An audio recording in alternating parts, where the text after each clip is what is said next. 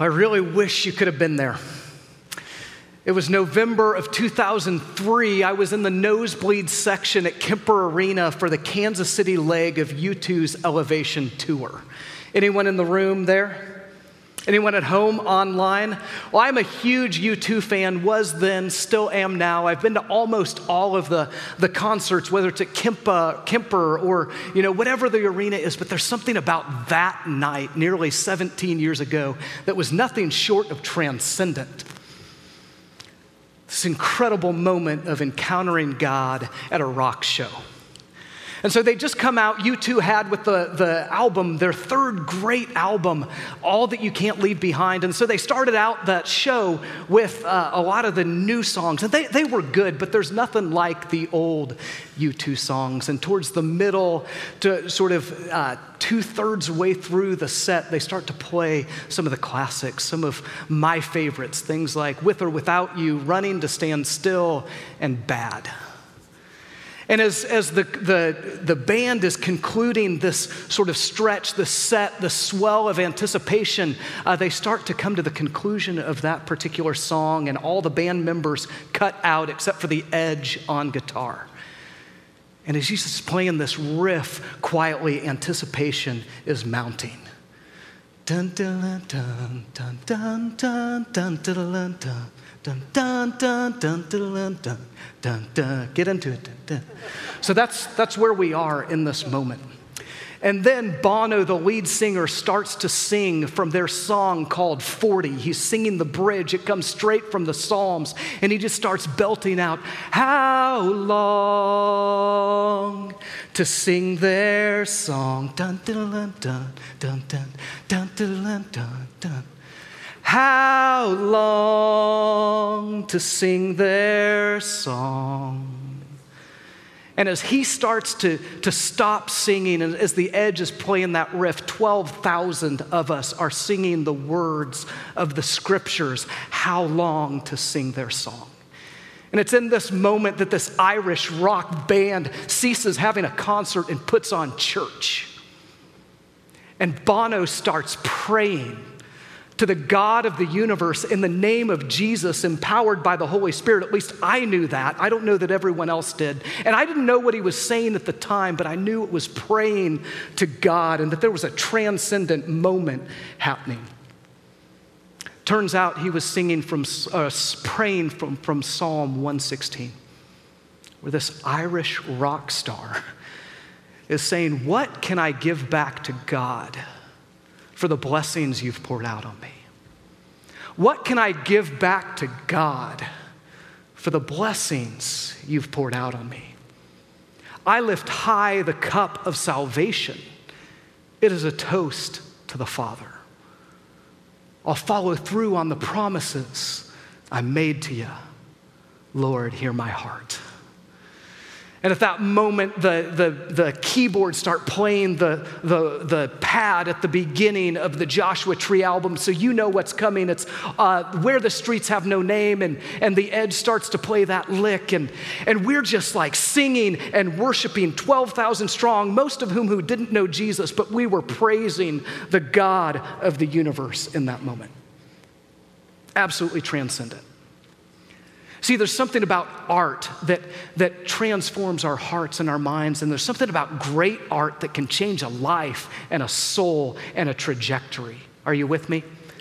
You see, engineering, math, and science, they're really good and really helpful. They help us understand things of the world and things of God. But music and art and poetry and literature, there's something about lyrics and melody that get bypass all the stuff and help us to connect with reality as it is. Songs that we sing are art set to music. And the psalms that we sing when we gather and worship are pathways to encounter the living God. And so we're beginning a series today on the book of Psalms. It's right in the middle of our Bible. It's the original hymn book of Israel. And the Psalms are many things. The Psalms are great art. They are poetry. They are prayer. The songs are music for corporate worship and musings for troubled souls. These Psalms were the original Hebrew hymn book These psalms were the lyrics that Jesus sang when he was on this earth.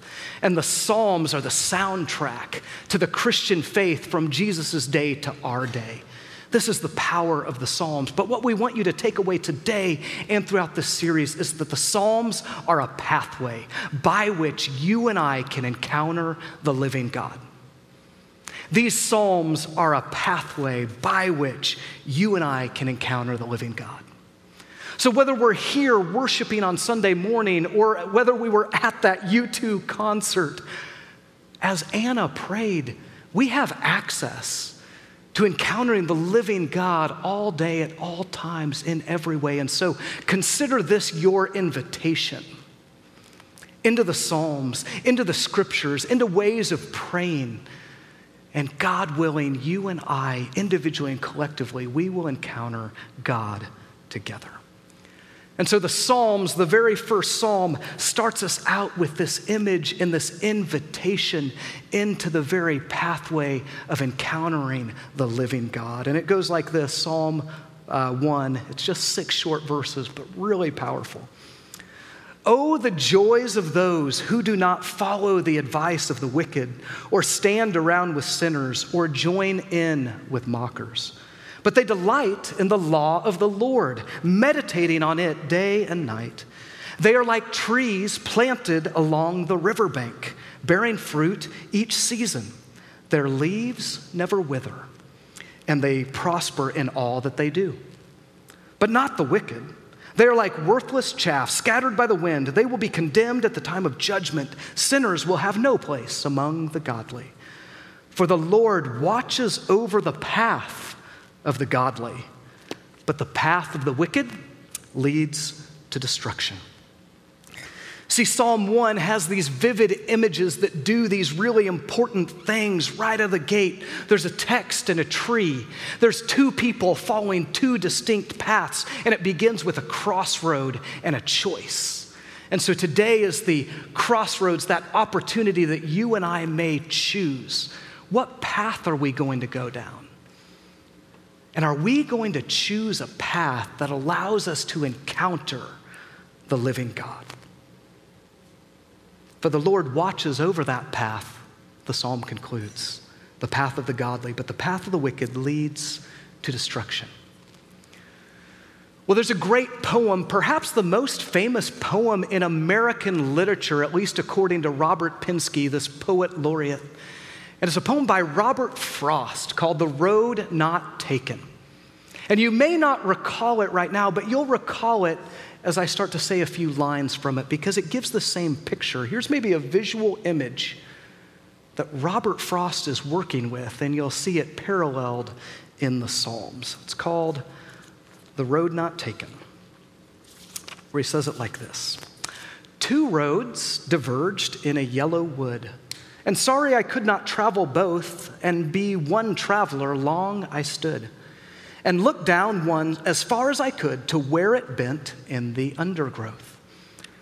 And so this traveler comes to a crossroads and he's got to make a choice. Do I go down this way or this way? Well, what path do I take? And it talks about that inner journey of trying to decide because he knows once he starts down one, he probably won't go back the other way.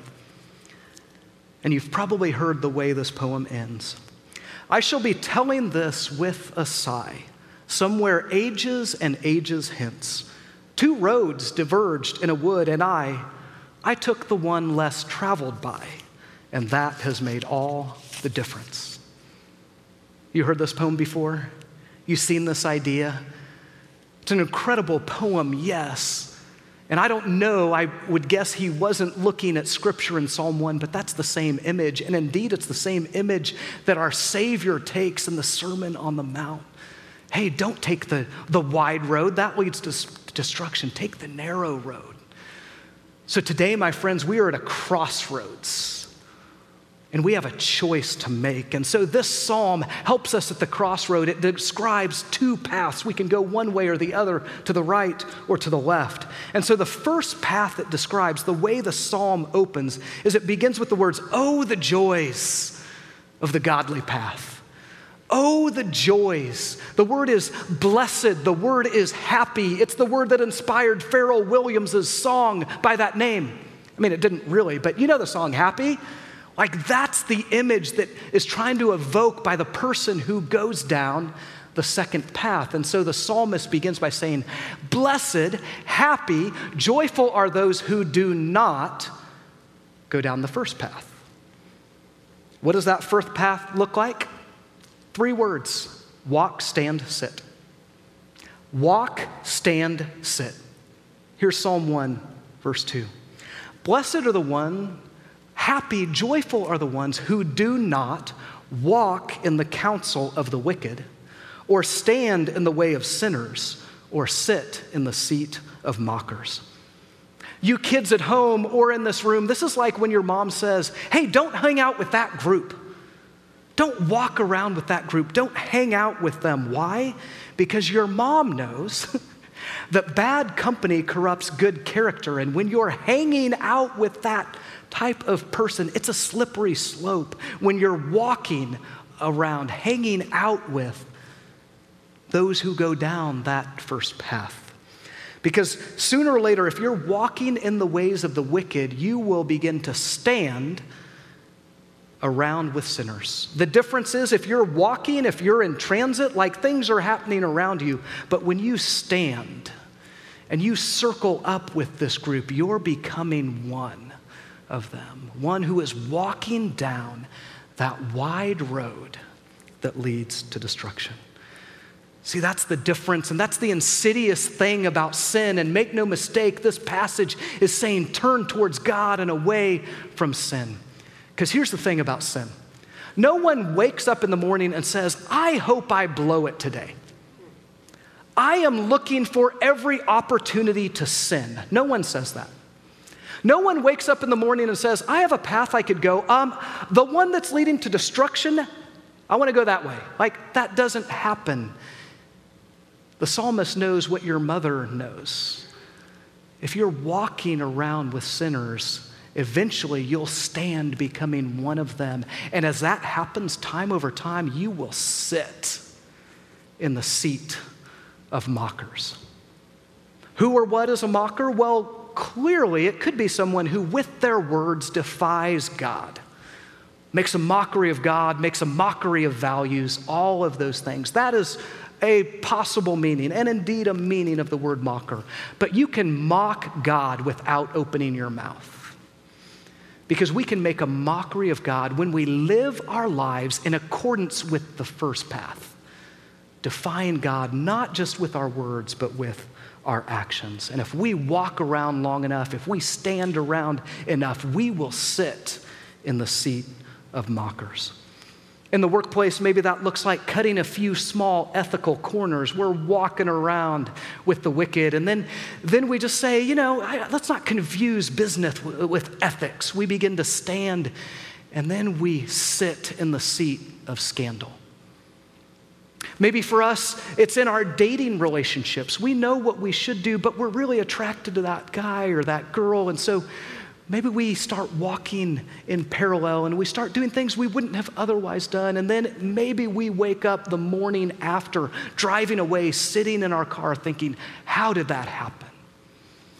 See, we don't fall into sin.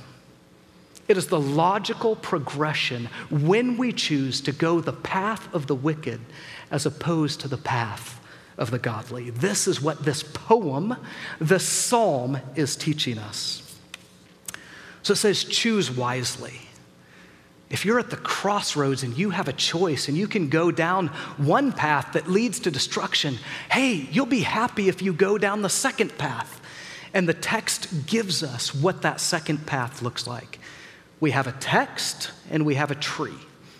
And this is where this passage for me gets really, really fun.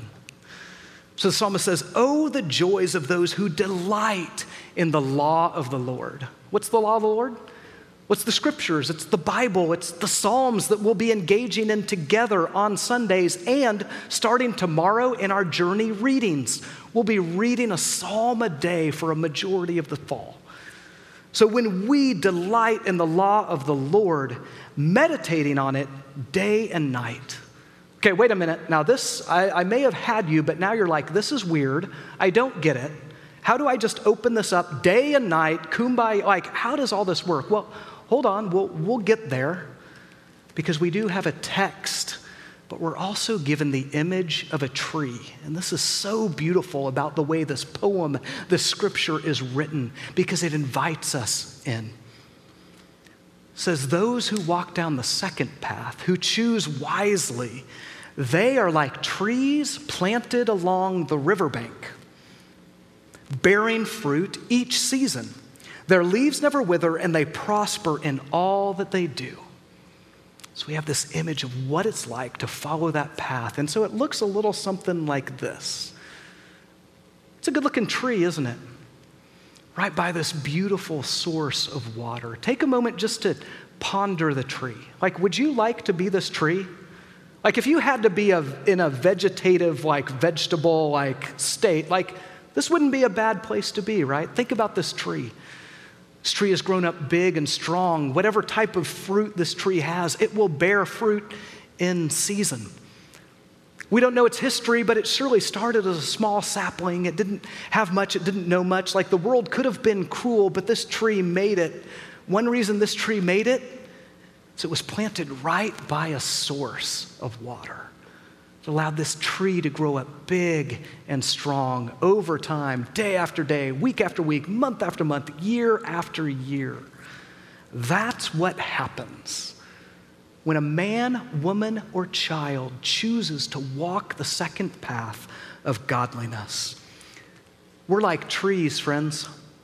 We need nourishment. And so it's imperative that we set down our roots in the things of God. That we get rooted in the scriptures, that we get fluent with what it looks like to pray to God. And the Psalms give us a handbook, a guidebook on what it's like to encounter the living God through scripture and prayer.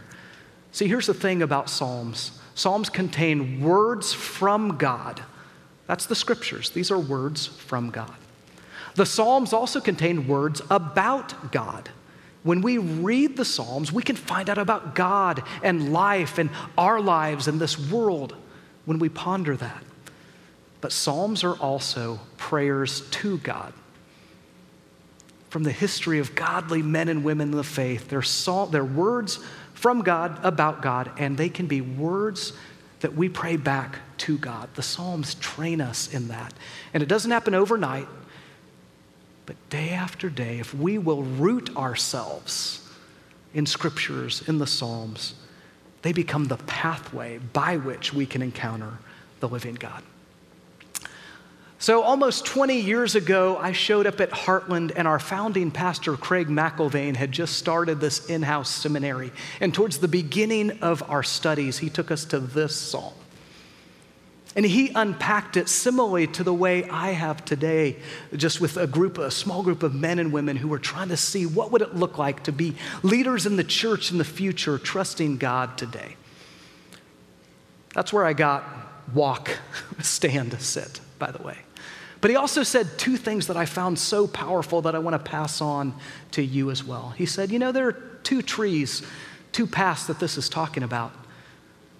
And what's the difference in the tree? Let's say you have a tree that's planted by streams of water, as opposed to the tree like in the other path that's self-fulfillment and choosing not the way of God. Well, during normal times, those trees are going to look very similar. Grow at about the same rate, probably produce fruit. There may be times when things are good, then the environment's right, where maybe even it looks like the tree is producing more fruit than this godly tree that's going a little more slow. But he said, you know what? When there's a drought, being planted by the stream of living water makes all the difference.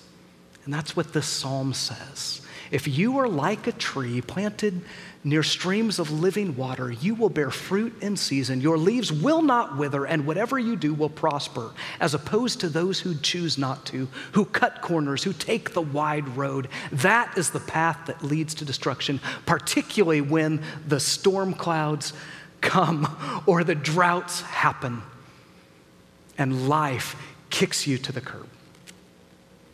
So in this psalm, we have a crossroads and a choice. We have two paths. We have a text and a tree. And here's the other thing Craig McIlvaine said. He said, you know what? The fruit of my life today and the ministry impact that God is using in me is a direct result of my prayer life 3 years ago. Why do you say that? Because he knew that it took time and daily discipline, and where he was today was through all that time that he'd been rooting his life in the scriptures, in prayer, in the Spirit. And friends, the Psalms are a pathway by which you and I can encounter the living God. There's one more thing about this tree, if we have the image up there. The tree in the book of Psalms, or that's being referenced, the Psalms were put together. I believe Jay kind of made note of this. The Psalms were put together during Israel's time in exile. Exile was a low point in the history of Israel. Exile was that time of drought where they had been transplanted away from Jerusalem. The temple had been destroyed, and they're in Babylon, this pagan nation, and they just have to hunker up and settle down like they are far away from home. They're crying out to God, and the Psalms are assembled in this moment. And that's an important backdrop in all days, at all times, but maybe a really important backdrop for us today, because how many of us feel like our lives are more like a drought than a garden? This is a particularly difficult year, is it not? And that may hit some of us in various ways really close to home. And we wonder, how can we pray or how can we trust in God when things are this difficult? Or we say, if things were easier, if I could arrange my schedule, or if I could if things were better, I could pray and I could trust. And the reality is the opposite is true. The Psalms were created in that pressure cooker moment where things were at its worst. And that's where prayer and a life of faith can be cultivated in you and I today.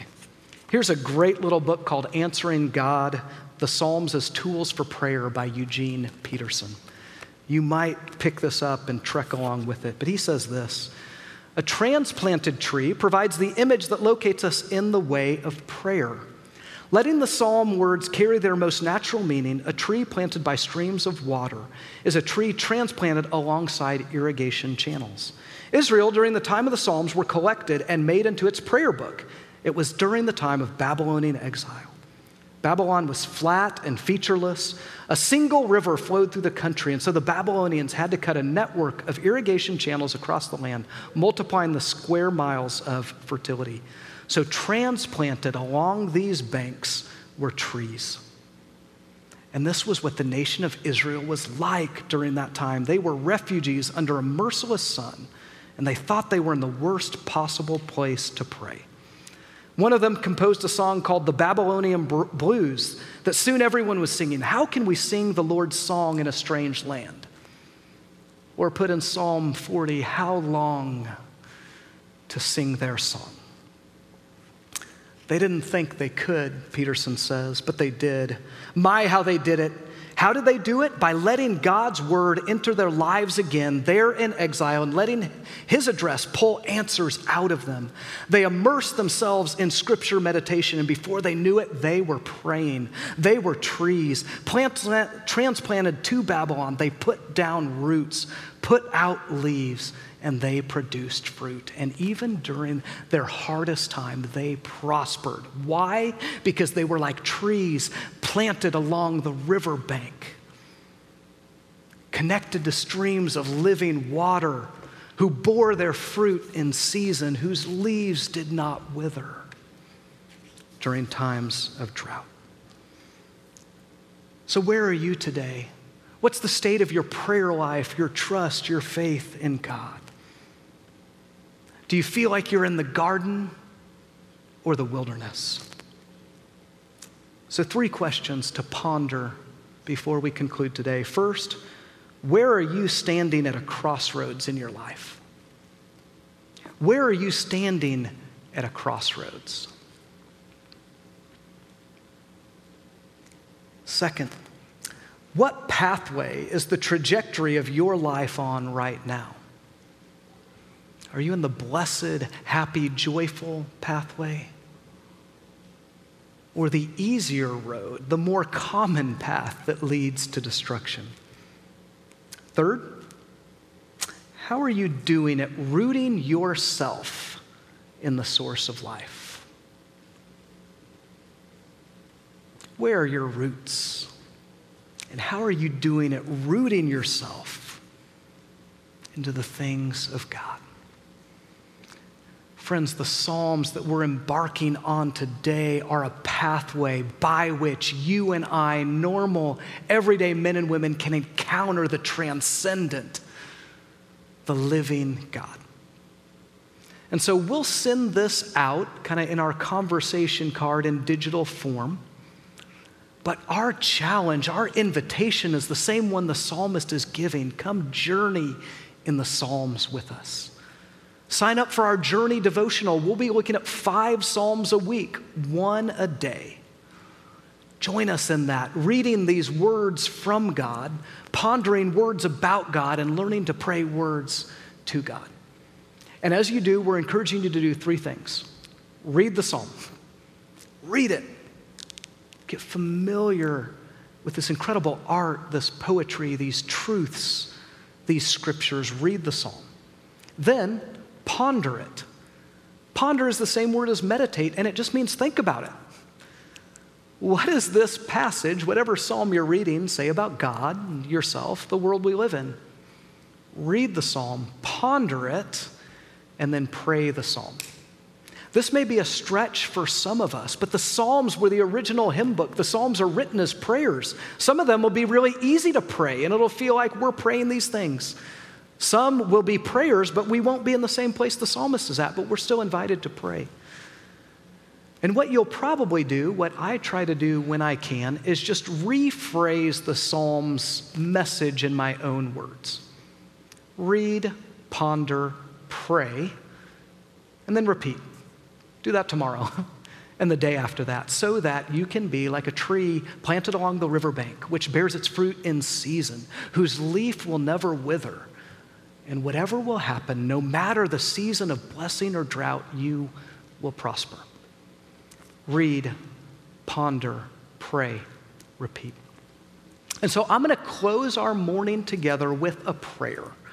And this will be a bit of a model of how you might pray a particular song after you've read it, as we did today, after you've pondered it, as I've tried to lay out for us. Here's how one might pray the psalm. And I have not rehearsed this, by the way. This is just normal language, trying to use the language of the Psalms. Oh Lord, I want that happy, joyful life. I want to experience the blessings you have for me. Lord, please keep me from following the counsel of the wicked. Keep me from standing in the way of sinners, and keep me and my family and all of us in the Heartland family from sitting in that seat of mockers. Let our delight be in the law of the Lord, and bless this time in the Psalms. May we delight in that individually and collectively. Let us take steps to meditating on that, taking step towards you. Make us like trees planted along the riverbank, bearing fruit in each season, whose leaves never wither. Let what we do prosper. Lord, we don't want to be like that person. I don't. I know we don't. Who are like the wicked, who are like worthless chaff scattered by the wind. Keep us from condemnation and judgment. Lord, we want to be people that though we are sinners, we're saved by your grace. Give us a place among the godly. Lord, watch over my path. Watch over the path of my friends and family, the path of everyone in this room and those viewing online.